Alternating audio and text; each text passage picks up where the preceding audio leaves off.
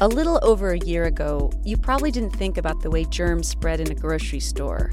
But now, we're all amateur epidemiologists. The pandemic has made public health more visible than ever before, but it's always been there in the background. It touches all aspects of our lives, from how we address health inequities to what we feed our kids. For National Public Health Week, Brown University's School of Public Health is offering you a glimpse into everything that public health means and all that it can do. Welcome to Humans in Public Health. I'm Megan Hall. When I was studying at Brown's School of Public Health, I often heard the motto, "We learn public health by doing public health." That's been master's student Sarah Canilia's mission from the beginning. She says when she entered the program, she didn't want to lose sight of all the actual people behind her studies.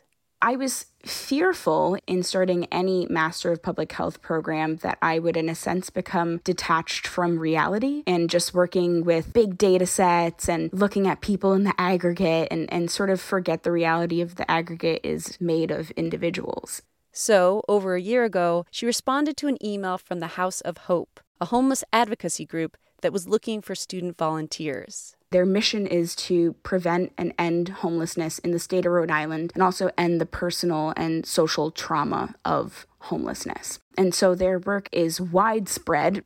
They've served over 1,000 individuals and have supported almost 150 people in housing. They're also always collecting data, which is really important to understand what is going on in terms of homelessness. When Sarah first joined House of Hope, she thought she would help the organization gather data on how people with unstable housing use the emergency room. But then the pandemic happened. We decided that even though this is an incredibly unfortunate circumstance, that there's some opportunity here to learn about how people experiencing homelessness were being impacted by the pandemic and how that may be different from the quote-unquote general population, if you will. Here's one thing that was different. When people experiencing homelessness tested positive for COVID-19, they couldn't isolate in a shelter or on a friend's couch. So the state of Rhode Island sent them to a hotel. It's one hotel, and people are brought in, and they have a hotel room with a phone and are provided with resources like food, and they have television, and also the option if they have people that can drop things off, whatever those may be. Once they're done with their isolation period, then they are released from the hotel back to wherever they may end up. On the face of it, you would think, oh, this is great. People who are homeless are getting to stay in hotel rooms. I mean, what more could you ask for? But I could see how you would feel kind of trapped. Yeah, I mean, isolation is frustrating for anyone. If you can't go out to get the things that you want or need, that's frustrating. And if you were put up somewhere against your will, it can be that much more frustrating potentially. And if you can't go anywhere and you don't have someone that can drop things off, you are limited specifically to what you are receiving there. So that can be potentially a point of frustration, or it could be good. And that's sort of the point, is that everyone's perception may be different. Sarah wanted to know what it was really like to isolate in the hotel with COVID. So she started to conduct interviews, asking people to talk about their experiences. But that form of research isn't easy in the middle of a pandemic. So it's being done remotely. Everything is done through phone call, but of course not everyone has a phone. So that makes it really hard. So because of that limitation, I decided to write another proposal that would be for surveys that could be done during outreach with the House of Hope in person. So that way, even if it isn't in people's own words and it's in these kind of unfortunately perfect little boxes, that some information is better than no information. Sarah is just at the beginning of this new approach to her research, so she can't say much about the results yet. What she can say is she's already learned a lot just by observing the outreach workers at House of Hope.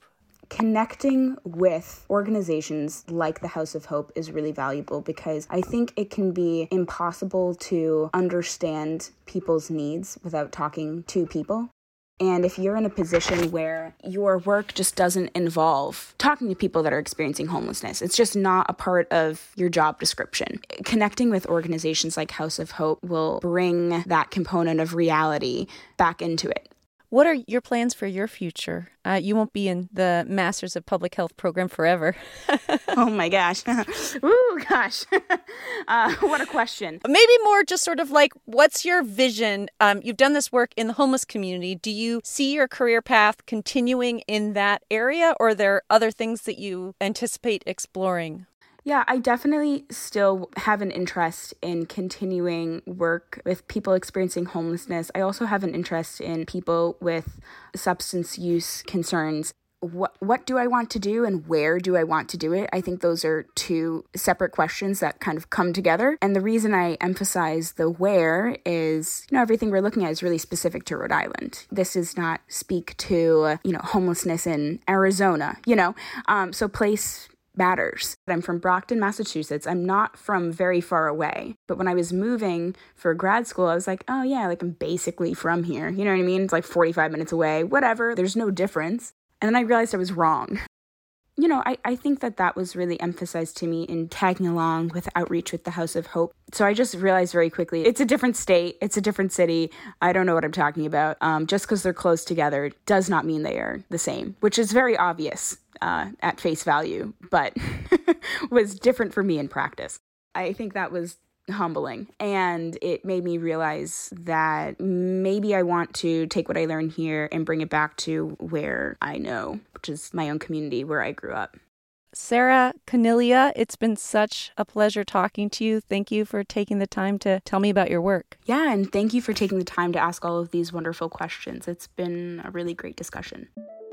Sarah Conilia is a second-year Master of Public Health student at Brown University. She's investigating how public health interventions during the pandemic have impacted people experiencing homelessness.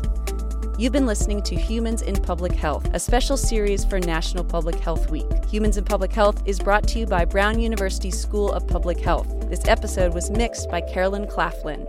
I'm Megan Hall. Talk to you tomorrow.